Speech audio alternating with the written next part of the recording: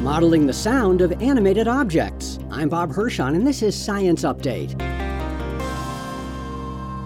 Animators create realistic 3D characters and objects for films, but the sounds they make are created the old-fashioned way, by sound effects artists and recordings of actual objects.